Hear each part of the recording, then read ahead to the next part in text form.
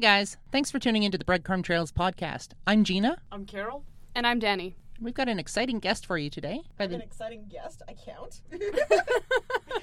By the name of Shelby Hayes. Closed doors, I'm a fool for your love.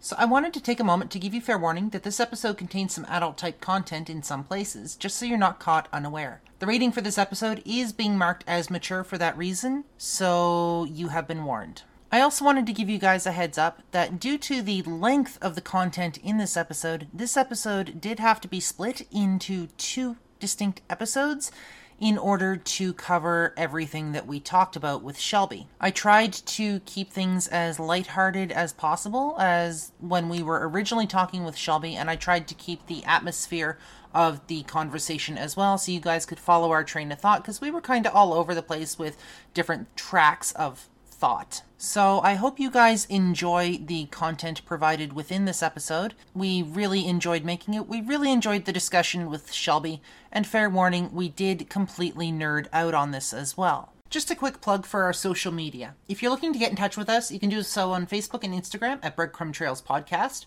Our email is breadcrumbtrailspodcast@gmail.com. If you'd like to support the podcast or any of the content creation put out, that's patreon.com/trailblazermedia. We're also on Breaker, Google Podcasts, Overcast, Pocket Casts, Radio Public, Spotify, and Anchor as well. Links for all of those platforms will be posted in the show notes. If you're interested, you can also leave us voice messages for feedback or comments over on Anchor as well.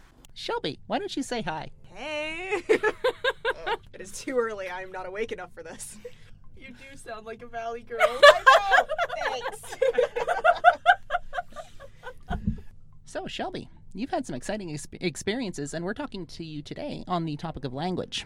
Why don't you tell us a bit about yourself? Who are you? Where do you come from? What is your experience? And why does language fascinate you? I'm born in Edmonton, lived out in little town for far too long, then finally came back to Edmonton, which was wonderful because little towns are not multicultural in the slightest. So coming back to Edmonton was a breath of fresh air in that aspect, if nothing else. My language interests have been since a young age, between my kindergarten to grade 3 being in a English and Chinese bilingual school, watching anime as a kid because Sailor Moon and Astro Boy and such. And my mom is from Serbia, so her first language is Serbian, not English. So it's not like I heard much of it at home, but I always knew that there were other languages. And also living in Mill Woods, which is a little straightforward of, like, there's Punjabi and Hindi and all this, like, other language around me. So it was pretty easy to grasp the thought that there's many, many, many more useful languages than just English around me. So that's probably where it started. So you've accomplished something in your life that not a lot of people have in regards to language proficiency. And I believe you have another impending date coming up. Do you want to explain a bit about that? It's definitely a cool accomplishment, but I feel there's a point in any kind of language learning where you know enough to know that you don't know enough. And so that's where a lot of the humble comes in. I took the Japanese language proficiency test, N5 being the easiest, a couple years back, and I achieved that one. And then actually 3 weeks ago, I went and took the next level of that. And this was after completing all the Japanese courses I could at McEwen, which were intro level, but high enough to be ready for the next test. Although, going into the test, I realized that while the baseline is the textbooks that we covered, there was a lot of vocab that me and the two classmates I brought with me definitely hadn't seen. So, crossing fingers and hoping for the best, but I won't get my marks on that till about September, so some wait and see. I know I'm rooting for you on that one. That's a huge accomplishment, and I wish I was half as good with language as you are. Carol, start off with you for questions. All right, so what inspired you to learn Japanese rather than a different language, say Punjabi, Mandarin, or even French? You know, I was always interested in learning Japanese from, like school age, I'd say. There was teachers that had some books, and I was watching anime, and it was all interesting. And I was definitely interested in learning a language in general. Like, French piqued my interest. Being in a bilingual school, like, I learned a couple numbers, and at the time, I remembered, 1 to 10. Now I don't remember a thing. All I know is, wo aini, I love you, and that's it. It was finding a couple friends in a small town with nothing to do, and they're like, here, watch anime. Here, I have anime that's not in English. I'm like, oh, interesting. And then I go through all the episodes I can get of that. And then the next episodes aren't in English or subbed. And then I'm like, oh, well, now what do? And suddenly, if I want to have more storyline, I have to understand this. And I'm pretty sure that's about where it started. I had the chance to learn French in school, of course. But at the time, I was already interested in learning Japanese, and doing both at the same time was not working in my head, so I stuck with Japanese, and I'm one of the lucky, unlucky ones that never touched a French class in their life through K-12. Other than doing the otaku thing, and for those of you who don't know what otaku means, it is, I believe the definition is somebody who is obsessed or has a very large attraction to certain aspects of Japanese culture. So other than the otaku thing, how has being a dual linguist made an impact in your life? It's definitely humbling. If you only know one language, then that's all that you understand in theory, which doesn't make sense. But what I'm talking about is there's a difference in vocabulary. For example, like we don't have gendered objects like the way that French or Spanish does, but that just comes naturally to them. In the same way that we don't really have, in English, we don't have hierarchy words other than like Mrs., Mr., Doctor, Boss. But that's very common in Japanese. So it kind of broadens your thoughts on other normal day-to-day interactions because we don't have these normal words. And there's a theory I'd learned through sociology, the Sapir-Whorf theory, where languages that have different vocabulary, for example, many, many, many different words for snow, will have a broader understanding and an appreciation and being able to detect differences, whereas we just have snow. Maybe we have slush and we have icy crystals, but like that's about it, whereas other cultures has many more words for things than we do. So these are things that you can't learn in English. These are things that you can't learn without trying to learn another language and seeing what differences there are. Going through some anthropology courses that I've been through, I know that they mentioned at least one culture, and forgive me, but I cannot remember which one. They actually use cardinal directions instead of up, down, left, right, forward, backward. They actually use cardinal directions like north, northwest. Like you'll take a step to your north, northwest, or could you pull back to the south, southwest by 2 steps or something like that. So I guess having that wider understanding in a cultural context is something that one should almost strive for, so you can understand the world a little better around you. I think they call it worldview or something like that, something along those lines. The way that you see the world shapes the person that you are just as much as the person that you are and how you learn shapes the world around you in context. I absolutely agree. It's a case of you don't know what you don't know. If you don't expose yourself to possibly different and broader opinions and views and vocabularies even, you don't know what you don't know. So you have to explore and see what you find. So I'm going to kind of build on what Gina started. You've traveled to Japan, yes? Yes. How has knowing at least like conversational Japanese changed your trip? There's a bit of a preface. Please do not worry about your language proficiency before going. If you want to go, please just go. Because as far as Tokyo, you'll get around with 0 Japanese just fine. You'll learn, I'm sorry, where's the bathroom, and how much is this, and you'll be fine. But being able to know a little bit of Japanese, and I still felt far too unconfident? Yeah, lack of confidence when I went. But it was enough to help figure out directions. It was enough to to figure out how to ask for sizes or to ask for different colors, things like that, because, shopping.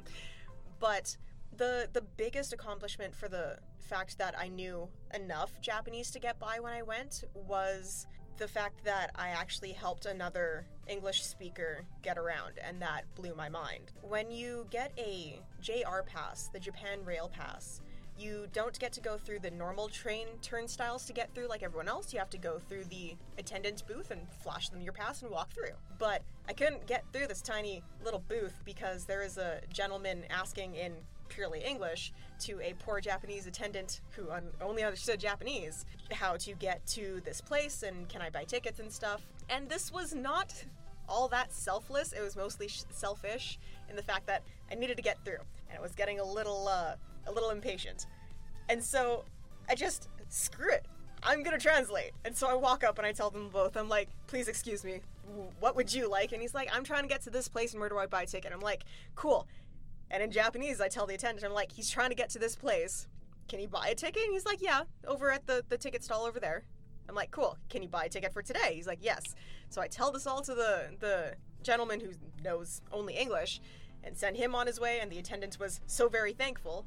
And while it was purely selfish of I need to get through, I realized that I made two people's day, and an attendant that really couldn't go any further with his information, and an English speaker that really couldn't go any further with his language. And so it made my day easier, but it made theirs much, much easier. Alright, so my question is going to take a little bit of a description here. So, Shelby is Caucasian, you know, your typical blonde hair, blue eyes.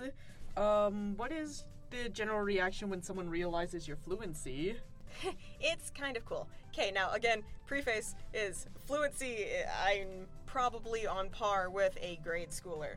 And I mean like probably grade 3 maybe. They can read way more than I can. But when someone realizes, like, first of all, my dad is a huge fan. He gets so giddy. I went to Toronto a couple years back for a Hatsune Miku concert. And turns out our bartender afterward spoke Japanese. And so I said something as simple as, like, thank you very much, your mojito was delicious. And my dad's eyes just light up because that was the coolest thing in the world to hear his baby girl speaking in Japanese. But even when I get the occasional, like, every rare time when I actually get to help a Japanese person at work in retail or something, and as simple as, like, do you need a hand? Or thank you very much. And their eyes just light up because they don't expect it, as silly as it is, from my face. In the middle of Edmonton, you don't expect to hear Japanese from someone who doesn't appear to be Japanese. I feel the warm and fuzzies inside. Right? Helping people is good. Now say that in Japanese, please. It's too early for that. Hayasugimasu ka? Yeah, don't mind us. We're just going to put you on the spot here. We need sound bites here. Help us out, honey bunches. Yes, I made Gina gag. Not gag, just more what the fuck, and oh my god. That's right. I ooh in your general direction. Okay, so obviously I'm going to have to preface this episode with, hey, just so you know, we're all fucking nerds. And this might be outside of the scope of a few people's comfort zone. But I'm gonna do a show of hands. Who's an otaku in this room? That's everyone. Well, I went halfway. Motion passes. We were all geeks. Yup. so I know we were talking a while ago, Danny, and what was it you said you were? You were the preppiest heavy metal person you'd ever met or something like that? I'm a preppy metalhead, yes. Yeah. It's so good. I'm wearing pastel colors, but, you know. We listened to, like, Screamo rock on the way here. Yeah. We're also in a black room, blacker than my soul. And it's Damn it, soft on the inside. Damn it, you took the words right out of my mouth. But it's squishy and cozy and black. I want to snuggle it. I'm gonna snuggle the things. It was so good for the beginning of the episode. It's squishy and You remind me of the person that sees, like, a black bear or, like, a lion or Yes! something. It's like, toe beans! I need to cuddle it. It's like, that is a man-eating animal. Do not go near it. I want to hug it and cuddle it and snuggle it and call it George. It is mine now. Your sharp bits are the size of my head, but I want to love you. Oh my god. You brought this upon yourself. You know what? It's all good. I totally signed up for this, and I know I was getting into this, and I'm totally okay with this. And that is why Shelby will not be coming with me to Africa. Yep. There is places you can cuddle lions in Africa. Those had are a- not ethical. No, they run a rehab center for lion cubs where the pride have been poached. So they take the cubs to a rehab center. It teaches them socialization and stuff. Also not ethical. It just looks ethical. Your face isn't ethical. No, it's too early to be ethical. Ditto. Oh, shit. Again, this is gonna be the shit that we look back on our deathbeds and be like, what the fuck? And oh my god, I had a blast. Oh, it's like looking back at one's DeviantArt. Yep. Oh, what a nightmare. I'm not sorry. Carol, next question. Alright, I once spoke to someone who he was dared to ask a girl or to tell a girl that she was beautiful. When he went up to tell her in Thai that she was beautiful, he ended up saying something rather offensive and nearly got beat up. Have you ever run into any mishaps like that? Okay, what's our rating on this? Technically... 13 plus? I want to say 13 plus, but technically I can make it 18A if need be. We'll call it a solid 13 plus. Okay. So, Japanese is a language full of homonyms, meaning words that sound exactly the same and have entirely different meanings. Well, this one isn't exactly a homonym, but it's close enough. Ahoge is the term for the little hair flippy that anime characters have. It's like the dumb hair. That's pretty much what that stands for. Ahoge. Characters that have the flippy hair on their bangs. The word that sounds exactly the same, ahegao, is, the face in throes of pleasure. And so, being amongst a bunch of geeks, and you want to be like, oh yeah, that character with the, say it right. Ahoge. Yeah, that's the one. Not to say it the wrong way around. Yeah, no, that's something you don't want to say in public. You just don't, no. Don't say that in public. It's not fair that those words are so similar.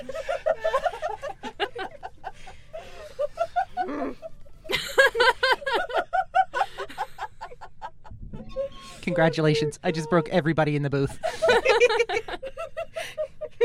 was suppressing the laughter for as long as I can. I can finally let loose. Yep, definitely gonna have to put a disclaimer at the beginning of this episode that, just so you know, shenanigans are going to ensue in this episode.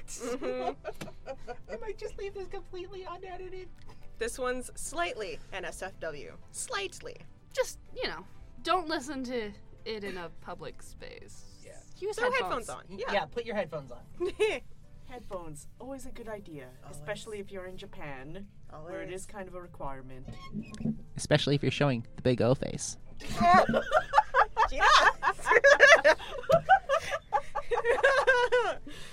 Yes, because my plan is to watch hentai on the train. I know people that do that. You gotta let loose somehow. I mean, the day at work is kind of tough at times. You know, there's letting loose, and then there's letting loose. One of those is publicly acceptable. The other is not. Sugi mondai onegai shimasu. Next question, please. I have made her uncomfortable. Accents often present a challenge with the secondary language. Is there anything that could be done to combat it? Oddly enough, accents definitely matter. I found a lot of times when I was in Japan, oddly enough, whether it was out of shock on their behalf or bad pronunciation on my behalf, that I had to repeat myself a couple times. So that's definitely a case of trying to properly mimic accents. And it sounds really weird when you're trying to learn it, but the best way is to do your best to mimic whatever media you're listening to. If it's Japanese music, if it's dramas, if it's even anime, which with a grain of salt because they usually speak in very informal and almost like hick ways. So try not to try only copying anime. But whatever media you have access to, as silly as it is, try and mimic the sounds exactly so that you sound like them. If you had to read their line, you would sound like them. Well, you want their intonation because you want to have that intonation when you're speaking Japanese. All for the sake of them understanding you better. Looking at things from a hierarchical sense, how does Japanese differ from English? What are some of the nuances that we don't necessarily have on this side of things? Japanese has its more simplistic aspects where English does not. For example, Japanese sounds at least follow the same rules. One letter will always sound like one letter, whereas we have silent E's and GHs that sound like F's and etc. So at least Japanese tries to stick to its own rules for most of the time. the things that it has that are really hard to understand as an English learner, for example, something that tripped me up for a long time, was there is a verb for give, there is a verb for receive, and there's a verb for give me specifically. So it's like, how do you translate that? How do you wrap your head around that when we don't have an equal word?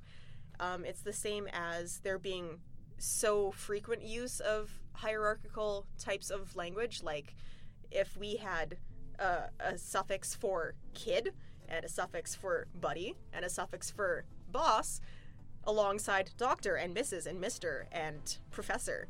They have suffixes for all of these things, where we don't. It's just like, hey Gina, instead of Gina-san, or Gina-chan. Everything ends in a suffix there. Otherwise, you might as well be saying a noun. If it doesn't have a suffix, it's not a name, really. Especially when it comes to what's called keigo, or honorific speak, which in English we can speak casually like this, or we can make a choice to use very polite and less offensive and just the nicest speak we can think of. If you were going to speak to the Prime Minister, the way that you would speak is as honorable as you can.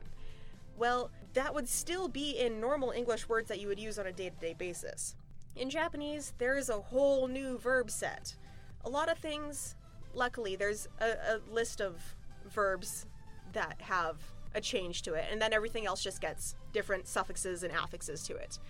There's a whole new verb set if you're trying to speak to someone under you, speak to someone the same level as you, speak to someone higher than you, and speak to someone that's like the top of the food chain.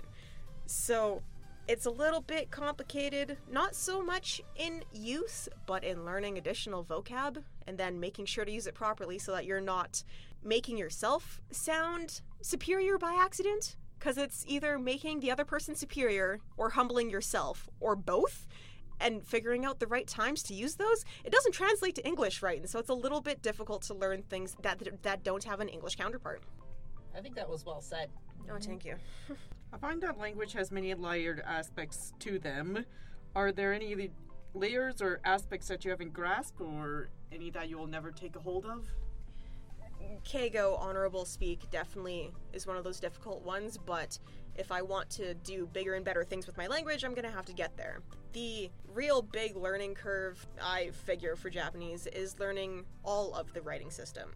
There is hiragana, which is akin to our alphabet. There's katakana, which is the same kind of alphabet, written differently for foreign words. So think of learning A to Z twice with different symbols, yay. And then there's kanji, which is Chinese characters that Japanese uses.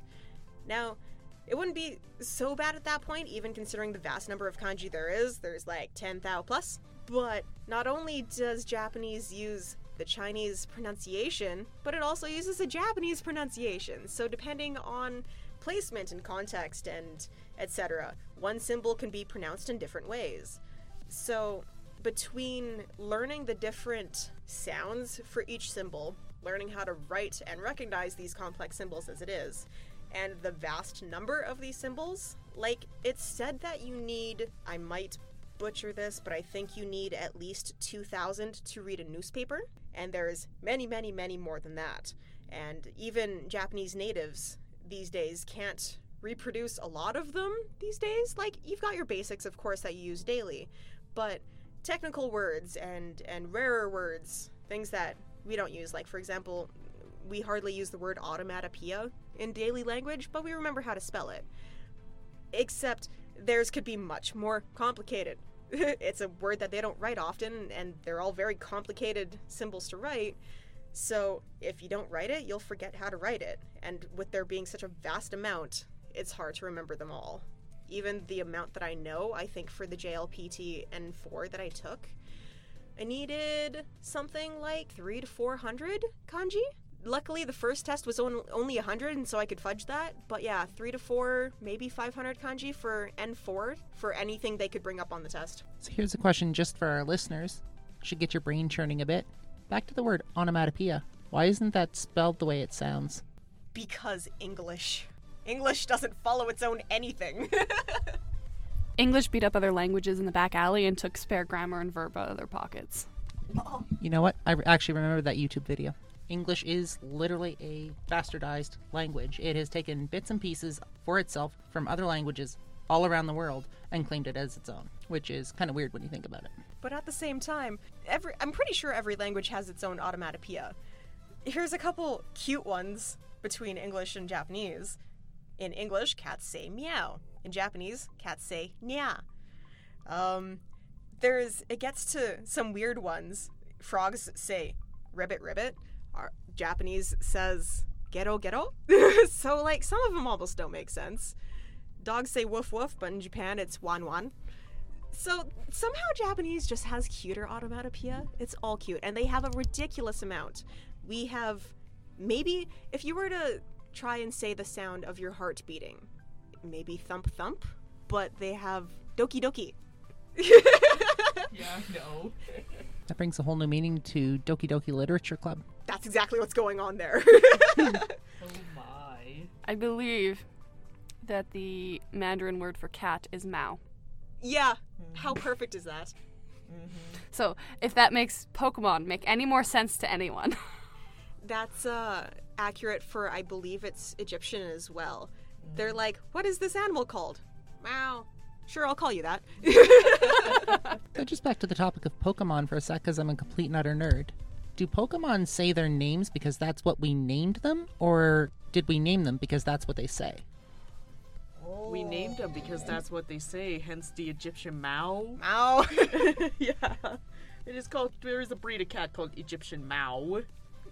Although, okay, so a third thing I learned recently about Pokemon, what kind of creature do we assume Pikachu is based on? He's a squirrel. There you go. Everyone assumes Pikachu is a mouse. On the card it says it is a mouse type. It is a mouse. It is made to look like a mouse as far as we've ever known. But it came out recently that the creator is like, yeah, no, I called it a mouse because that sounds much cuter than a squirrel, but yeah, I was obsessed with squirrels at the time, and that's why it's got a giant tail. It's a actually squirrel. a squirrel. I always thought it was a dagu. I can see that. Yeah, or a kangaroo rat. I mean, I think squirrels fall under, like, the mouse and rodent category, so, like... Did you not realize that most cultures consider mice as pests? And squirrels are a lot cuter? Right? Yeah. But have you not seen Hamtaro? Mickey That- Mouse. I thought that was a hamster. He's still a mouse! Right. He's an adorable mouse. But Pikachu. Pika is mouse, and Chew is the cute sound that mice would make. Chew. Yep. Oh, how cute. So mice are giving kisses to everyone. Yeah. Chew. Oh god, this is starting to become as tasteful as Ratatouille. Well, there's your nerd history lesson. We needed that. Excellent. How long did it take for you to get to this point in your language proficiency? I tried to learn on my own. Again, in a small town with no access, and back in the day when internet was not as wonderful and fast and flourishing as it is. Insert obnoxious dial-up tone here. Yes. Handshake noises. Hiding handshake noises from your parents when you're online at 1 a.m. But I tried to teach myself Japanese through what weird things I could find online, and being young enough that I didn't know exactly how to look properly for knowledge like this online. And so, mostly from geek repositories of Inuyasha information and Sailor Moon information of, like, picking up these words. And so I tried to learn very slowly some words, like, of course, you always start with things like kawaii, cute, hello, konnichiwa, and things like that. But it turns out that everything I had tried to teach myself over, I want to say, like, 6 or 8 years of really casual interest, I ended up learning in half a semester of Japanese 10 in high school. So I'm not discouraged by how slowly I learned it on my own, but P.S. that classroom learning can be for some people, because the slow, small amount I learned on my own we covered in, like 2 months. So building on that with programs like Duolingo, how, if you had access to that, do you think that 6 or 7 years would have been halved? Like, do you think that's a really good program to help learn another language? Or should people still strive to at least find a couple of people to work together and learn? I'm in the camp of both. If I was older, like I'm talking, I tried starting to learn when I was like 10, 12, 14. You don't really have much drive at that point. but I'm definitely in the camp for both. Of if you can get to a class and if you can afford a class, you should try taking a class for the sake of the formal learning. A teacher is going to show you what you're doing wrong, what you're pronouncing wrong, instead of just reading or speaking at a phone with no feedback. That said, I'm all for study groups. I'm all for trying to find conversation partners, whether face-to-face or Skype, or even message boards. But if you have access to a class, you should, for the sake of feedback, so that you can learn properly instead of, learning with whatever accent you're not understanding. But if you can't, then access whatever you can, whether it's Duolingo or Rosetta Stone, or I think I used something called Mondo for a little bit. My best friend right now, because I have some knowledge, so it's just trying to retain that knowledge and learn new vocab, I use something called Anki Droid.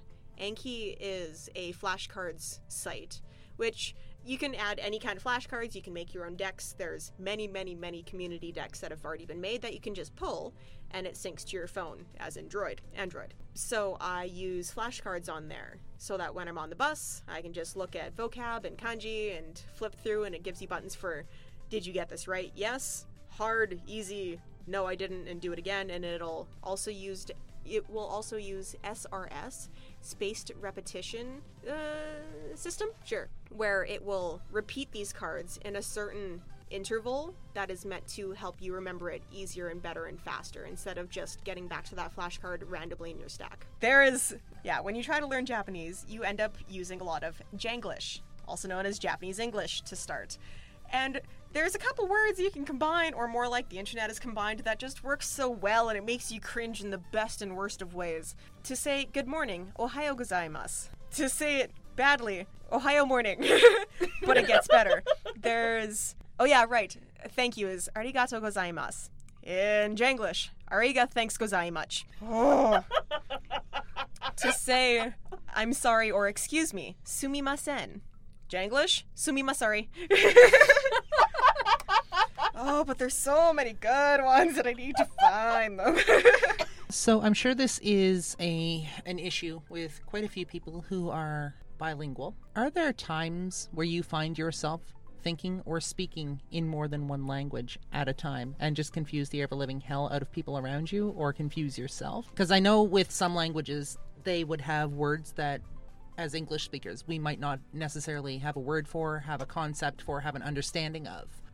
For instance, I know Japanese has a phrase, and I can't remember what the phrase is right off, but it's something akin to "it can't be helped." And we don't really have a word for that, but it's literally standard in Japanese language. So do you ever find yourself, I guess, thinking in or speaking in more than one language in the run of a conversation with either a Japanese speaker or a native English speaker? I know exactly what you're talking about. The non-hyphenated way to say that is shikata ga nai, or there's no helping it, but it is a very frequent word in Japanese, which ends up just shortened to shoganai, which means it can't be helped. And so Japan is much culture where it's a little bit more non-confrontational. Like, we will fight to get what we want, where they will just take whatever they are able to get. That's a bad example, but it applies, where we will try and, strive for the best seat or the best movie or the best rate or whatever. If they can't help it, they'll just take, what they have access to, and they're like, oh, but is that not good enough? Shogunai. You can't help it. Aren't you being overworked at work? Shogunai. Oh, it's been raining for a week. Shogunai. Their Shogunai is almost a way of life. It's just so comfortable for them. Shogunai. But as far as getting mixed up in language, I've seen this firsthand when I was taking classes with an older lady whose first language was Spanish, I believe. Also knew French, also knew English, of course, and then was learning Japanese with us. And so very often there'd be a lot of si or we coming out, and in the middle of questions as she's trying to answer things. And it's not so bad until she's trying to ask us things and she's spitting out little fractions of 4 languages, and I'm like, I only understand 2 of those. Please pick one.